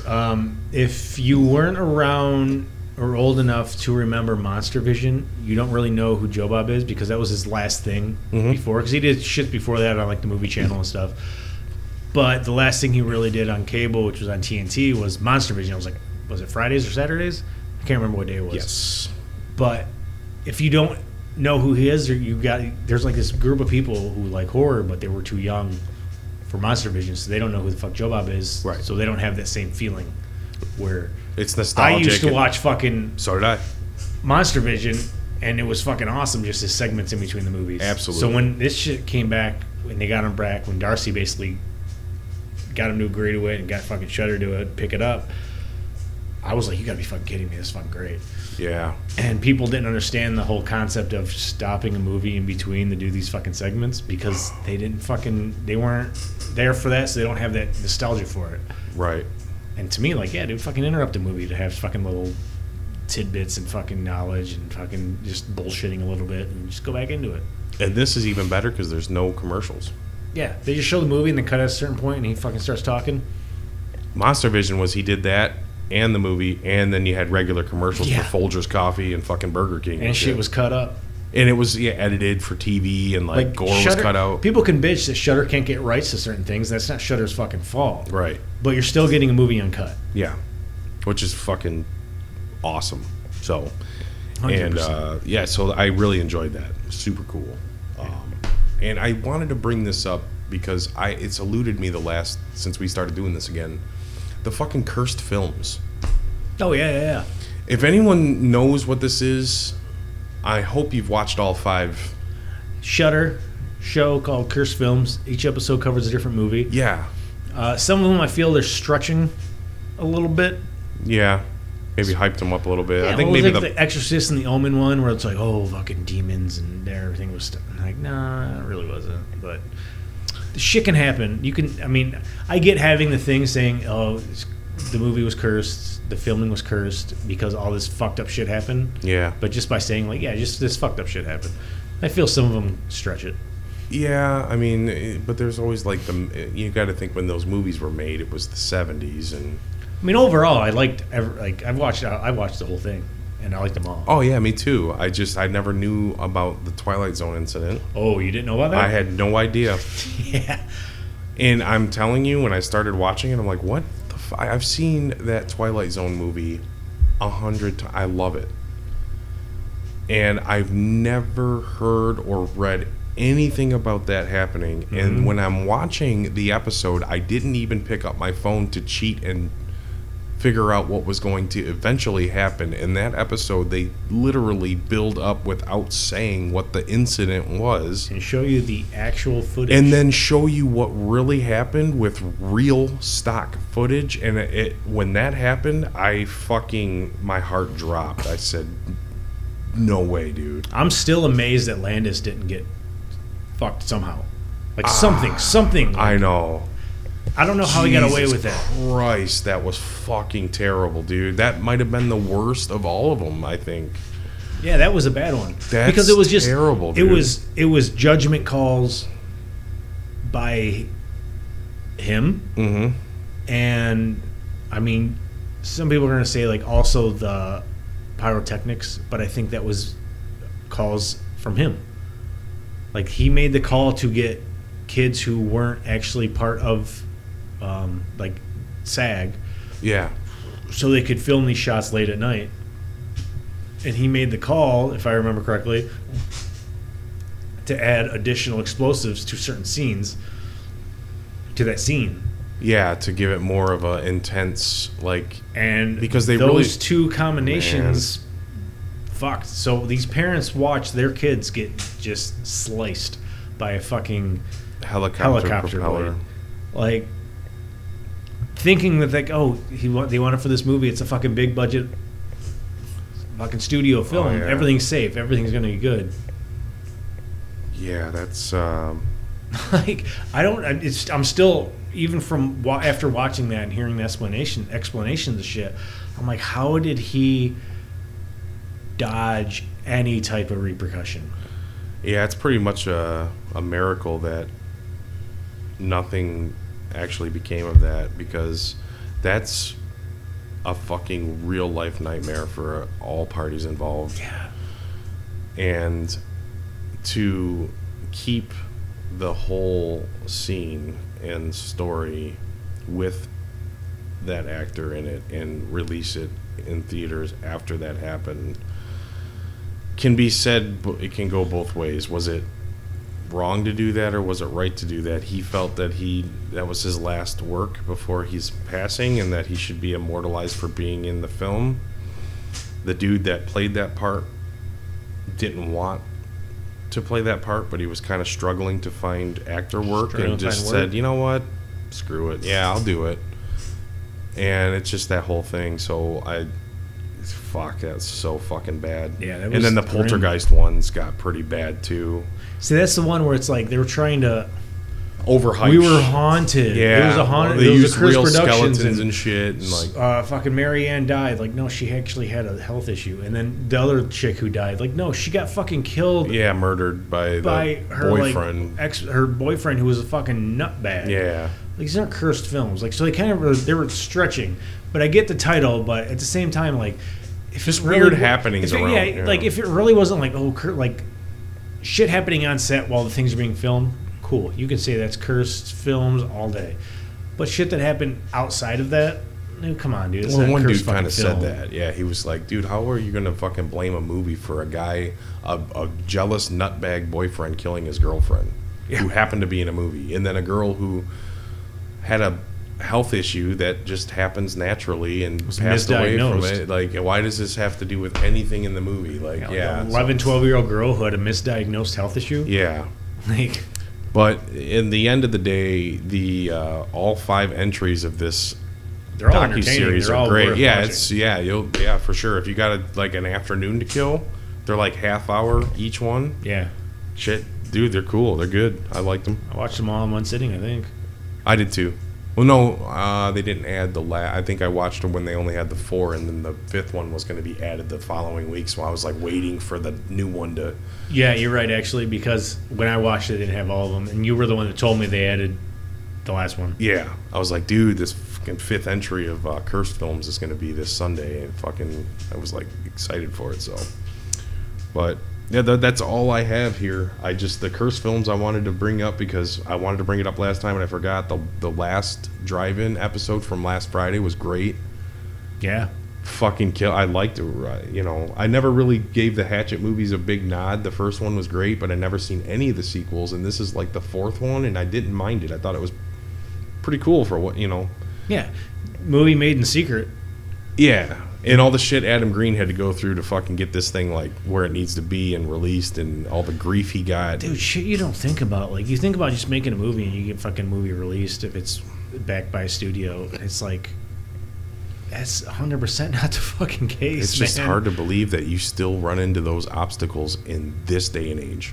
Yeah, like, it blows my fucking How mind. many times do we got to get on that merry-go-round of censorship and what's acceptable? Just, it's a fucking movie.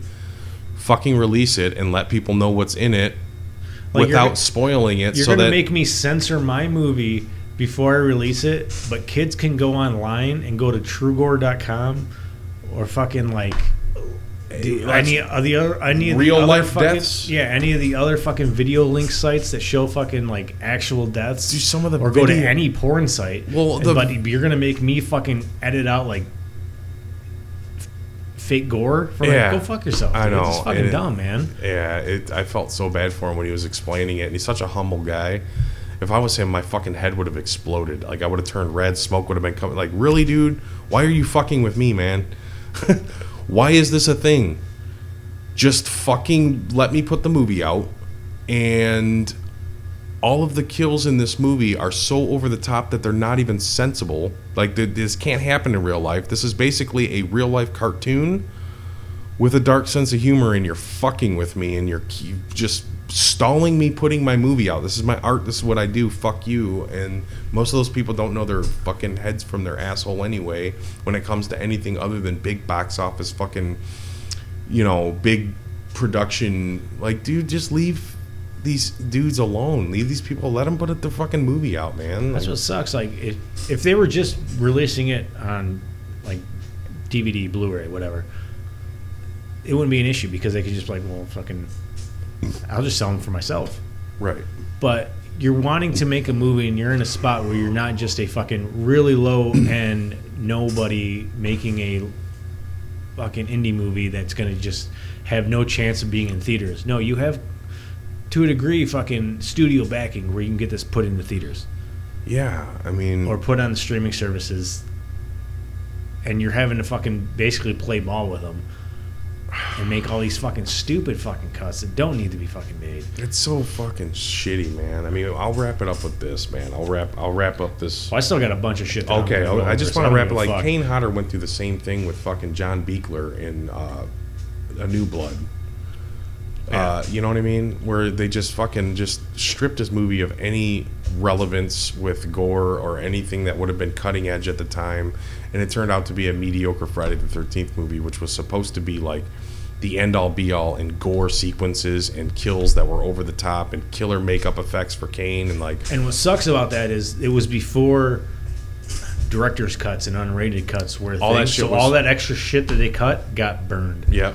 And it doesn't exist except for there's like a few like raw snippets on like YouTube. Yeah. And there's not enough around to really make a release with that. It's just they could maybe release that as an extra, like this got cut. Here's It's a an sample. extended scene, Here's a yeah. sample of how this could have looked. Yeah. And the best example of that is fucking... I never realized how much I like My Bloody Valentine Oh, yeah. until I seen the spliced in footage. Honestly, to me, it's not worth watching if you're not seeing it with all that. Burning same way. If you cut the raft scene down at all, it takes away from the whole movie, dude. Yeah. And it just sucks that in 20 whatever Hatchet movie came out, 2017, 2018 or something, he's still dealing with this shit. Like, I can't remember. The first Hatchet came out years ago. Well, no, the fourth one came out like 3 years ago, 2 years ago, and he's still shouldn't even be a thing anymore. has to sit in a room with a bunch of people that are totally out of touch with his product and try to sell that to him.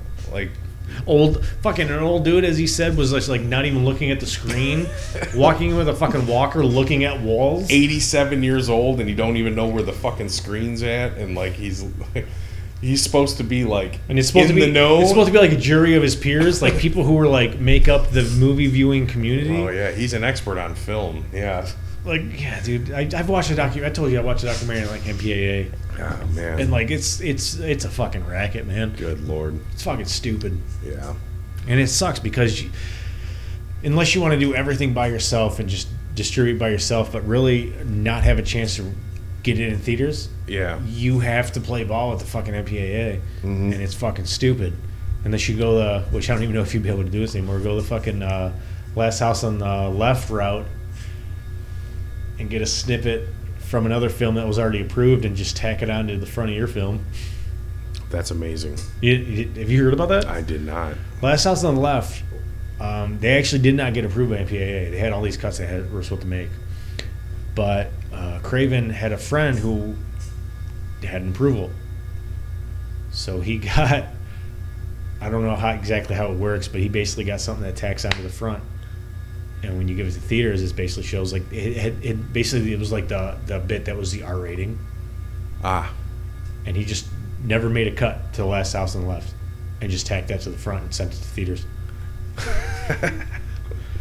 That's a doozy to sit through thinking you're watching an R-rated movie. That's amazing. Yeah. I don't know if you can still pull that off. If No, people can man. if people can still pull it off, fucking pull that off. Absolutely. Like, figure out a way to do that, because fuck cutting your movie. Do not, like, I'm so against having to make cuts to get your movie in theaters. No, Yeah. man. Like, I don't care what your movie is. I don't even care if it's something I fully agree with.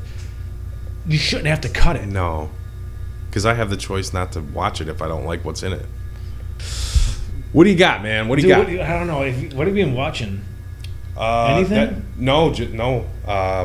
Just those docs? No, I mean, I watched like Chopping Mall today and Just Before Dawn.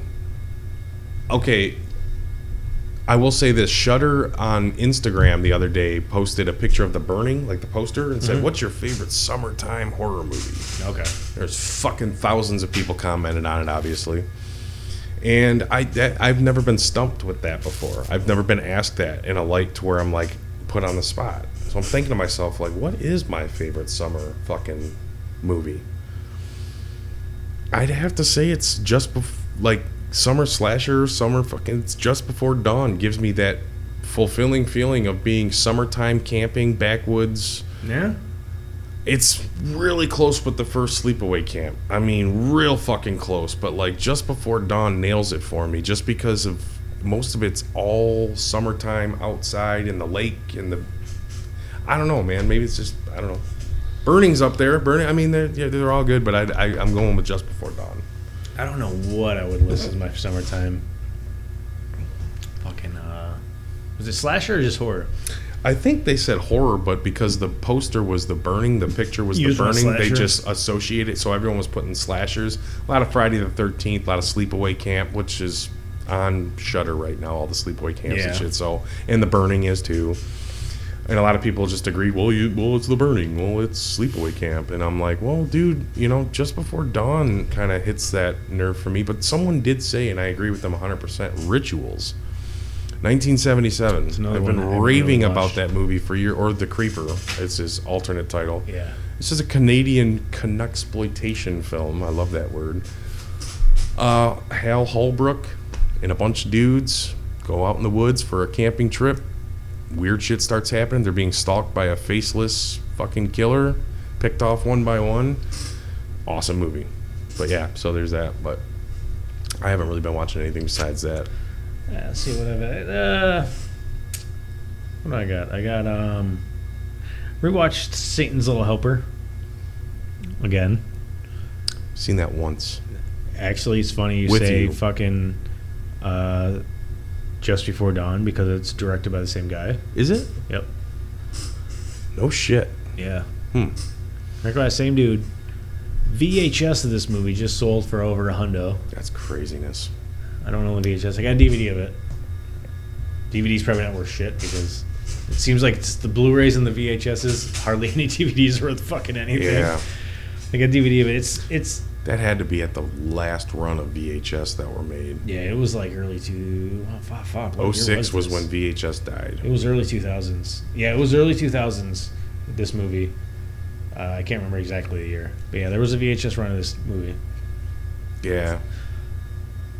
Dude, I still like this movie. I watched it again for the first time in years, and there's a few characters I can't fucking stand. Namely, the little kid who's one of the main characters, and the mom, who is also she's in Pulp Fiction. The two that are robbing the diner. Oh yeah. She's the fucking chick. That's the chick. She's a great actress in that movie. Yeah. I don't know. It must be the fucking script and maybe how she was directed, but she fucking sucks in this movie.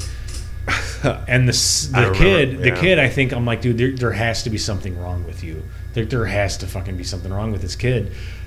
Just watching the movie, like the shit he believes, and I'm like, oh my god. Yeah. But I still really fucking like this movie.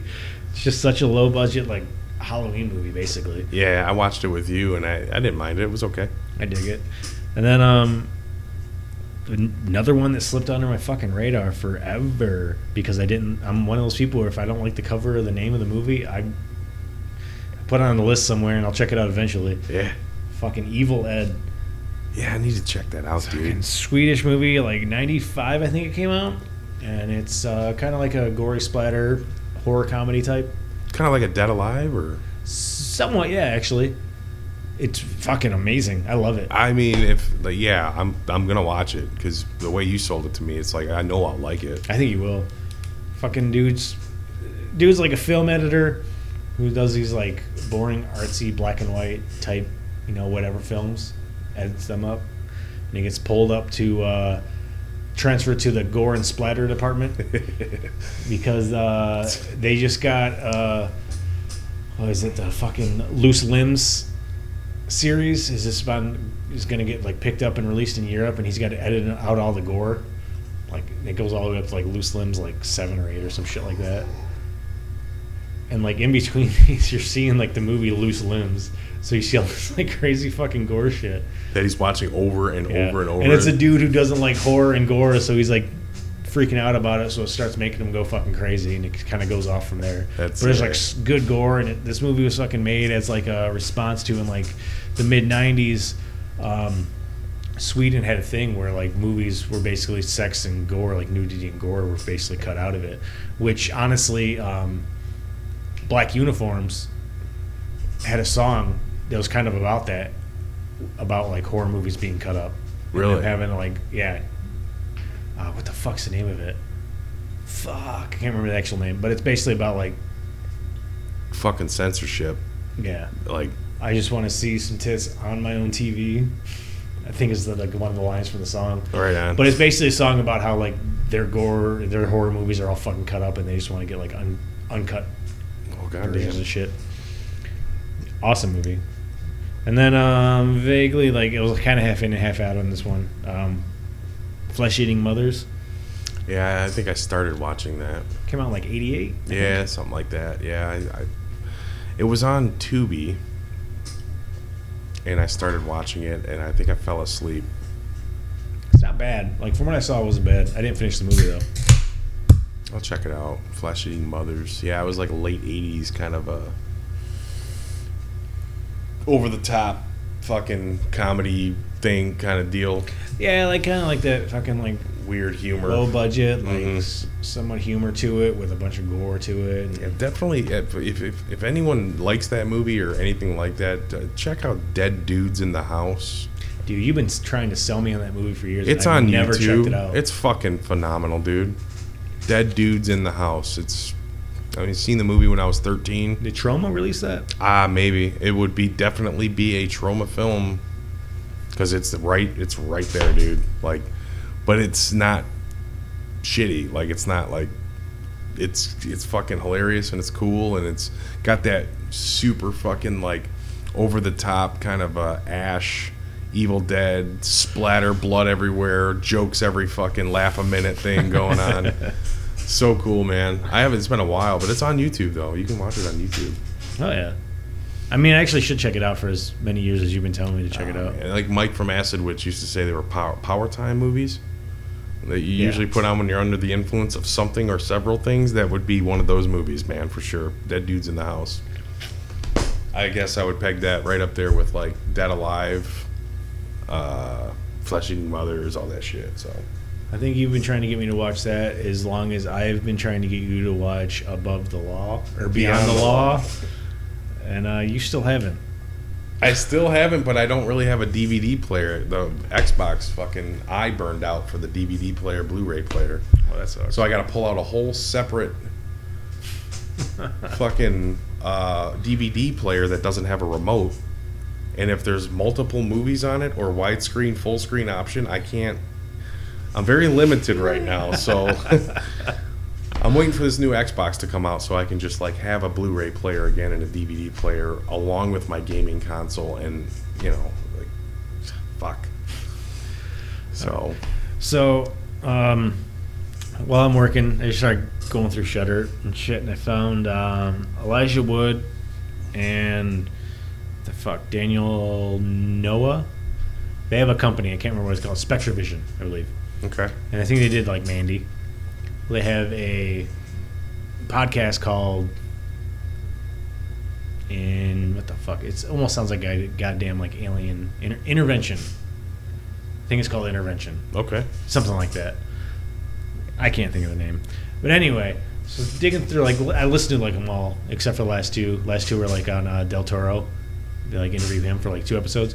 But the last one before that was Panos Cosmatos. I think I pronounced his name right. He's the dude who did Mandy, Beyond the Black Rainbow. Okay. And I don't know how I never realized this. You know who his fucking dad was? No. His dad was George Cosmatos, who directed Cobra, First Blood Part 2, Tombstone, and Of Unknown Origin. Really? I don't know how the fuck I'd never realized that. Those are some pretty stout fucking movies, man. Yeah. Especially Cobra and... What was the second one? It's fucking First Blood Part 2. Oh, First Blood Part 2. Tombstone was a goddamn blockbuster. And Origin. Oh, yeah. Unknown Origin's a fucking Tombstone. like sleeper of a horror movie. Yeah. Fucking no shit. That episode was fucking like, I've like really paid attention to it because I like Mandy. So I'm like, okay, I want to hear what this dude says. And he started going into that. I'm like, wait, what? And I started like really looking him up. I'm like, you gotta be fucking kidding me. Fun tidbit, he said, which I thought was kind of fun. So in Cobra, the scene where what's her name's in the hospital and she's up against the door and dude fucking like stabs the knife through the door. They set up a hydraulic system that put the knife through the door. So that way, all they had to do was change out the door and they'd be able to do that scene over and over again and have the knife hit the same exact spot every time. Really? Yeah. So they wouldn't have to like worry about, we need to do that scene again, and then the knife would go in a different spot and they would look weird when they cut it together. He said he vividly remembers them building this weird fucking this hydraulic thing that had the fucking knife connected to the end that would just put the knife through the door. And they'd film the scene. If they needed to refilm it for whatever reason, they could just put in a new door and they knew exactly where the knife was going to go through. Oh, no shit. So that way if they could do it fucking 8 times and splice all 8 together and the knife would always be in the same fucking spot. That's fucking kind of cool. Yeah. I'm like, that's fucking shit. The shit they do when you have like a decent budget for a movie. Yeah. What was Cobra? That was Canon, wasn't it? Or Golden Globus? Golden Globus. Yeah. And then First Blood was Thorn EMI. HBO, whatever. Yeah. Well, yeah, depending on the year. Yeah. But what I also thought was interesting was he didn't make. So Panos didn't make Beyond the Black Rainbow until he was like mid-30s at least. He was like 36 maybe. And he said he had this like panic attack where the thought of not making a movie, the thought of him turning 40 and not making a movie. He had 0 schooling in it. But I mean, you have a dad as a director. Oh, for sure. But 0 schooling for it. But he's like had a panic attack. Like this thought of me being kind of a failure at 40, where I didn't make a movie, where I just needed to make a movie. If I made a movie before I was 40, I'm fine. Yeah. And he made Beyond Black Rainbow, which was a fucking hit. Yeah. And then fucking was able to make Mandy. That's Mandy, I think obviously Mandy got bigger, but fuck, like it's just fucking nuts to me. Yeah, for sure. I don't know. You have anything? I know that's I have one last thing, okay. which this might go a little bit, maybe. What do you got? So you know me, I watch shit. I fucking get bored, start looking shit up online. Yeah. Kevin Smith got approached. This was like mid 90s, early 2000s. I want to say early 2000s. Because it was after he was already obviously known. And Jay and Silent Bob were obviously known. Yep. He got approached by a studio to do a Jay and Silent Bob / Hellraiser crossover movie. That's kind of in the vein of what's their name?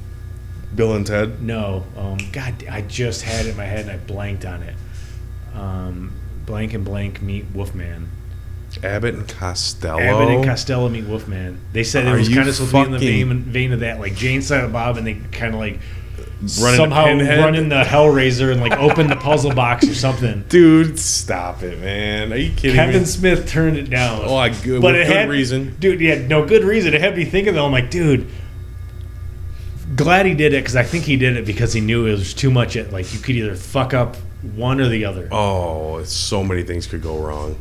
But if it would have nailed perfectly, like on that fucking razor's edge of being just perfect, could you imagine Jay and Silent Bob in the Hellraiser world, but Pinhead and the Cenobites being 100% serious, like not getting comical, but it's just like they're 100% serious, as you would expect from a Hellraiser movie. But Jay and Silent Bob were just like, can you fucking believe this fucking guy? Dude.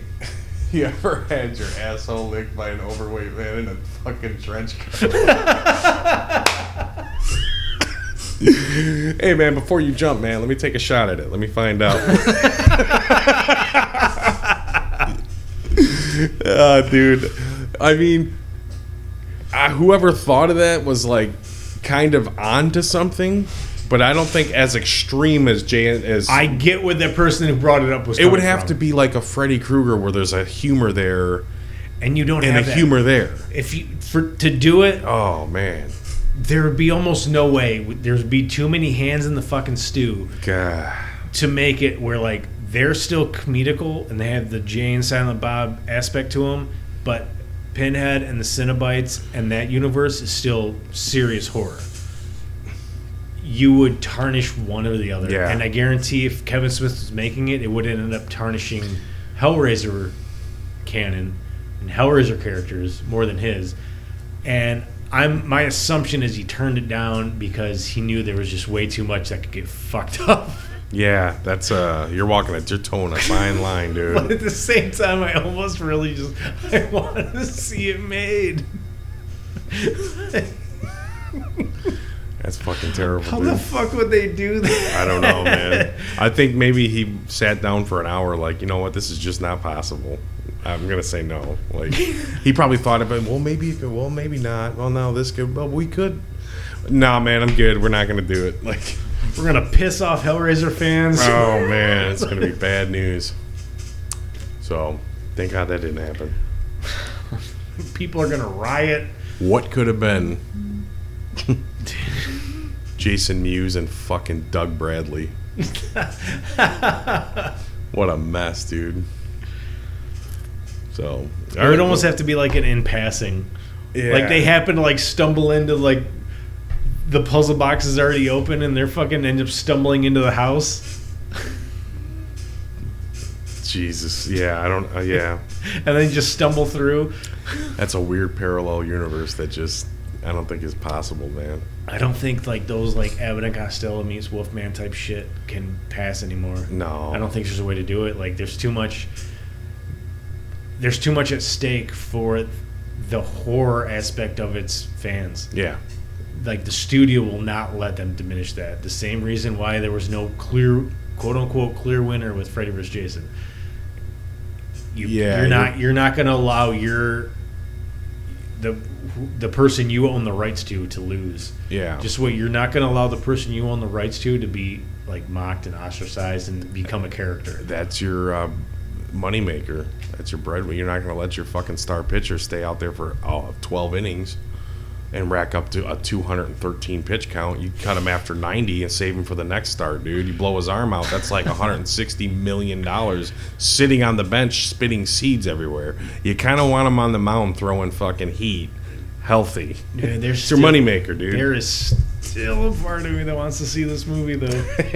I think we all would, but like I don't want it to exist, but I want it to exist for like the block of the length of the movie, just so I could see it and be like, no, dude, what maybe the like fuck? a short film, maybe like a short, maybe yeah, like yeah. a 15-minute fucking Jay and Silent Bob stumble, and then it just cuts off before shit gets, and then it, just for the sake before shit gets to the point where you're like mocking Hellraiser. And yeah, where they cut it where they need to, and it's just a short film, and it ends up on IFC at like 2:17 a.m. It's like that fucking movie that I'm trying to track down from PBS at like 2 in the morning that I watched when I was like 16 that I still can't find out. Again with the lizards. Just fucking, they show it once and it's gone forever. Like just people, like 30 years later, people are like, I'm trying to find this. I know I saw it. Craziness, man.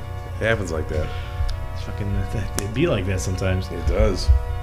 I think that's about it, though, man. Yeah, I feel we found that if we talk about the movie first, we go on forever afterwards. We do. A little bit of a different format, but I'm stoked that we did it. And check out Savage Weekend and all the shit we mentioned. Absolutely. All guys. this episode, man. Check out everything ever. Just check out everything in the world. Of all time. Google everything and check out every link you come across. Google everything. Just start with A, and then check out everything in the A's, and then add a letter to A, and then check out all those links. Yeah, and check all in the way with to us. Z. Like there's like billions. Just check everything. Yeah, and Pixar, it didn't happen. So. All right, we'll see you guys. All right, see you guys.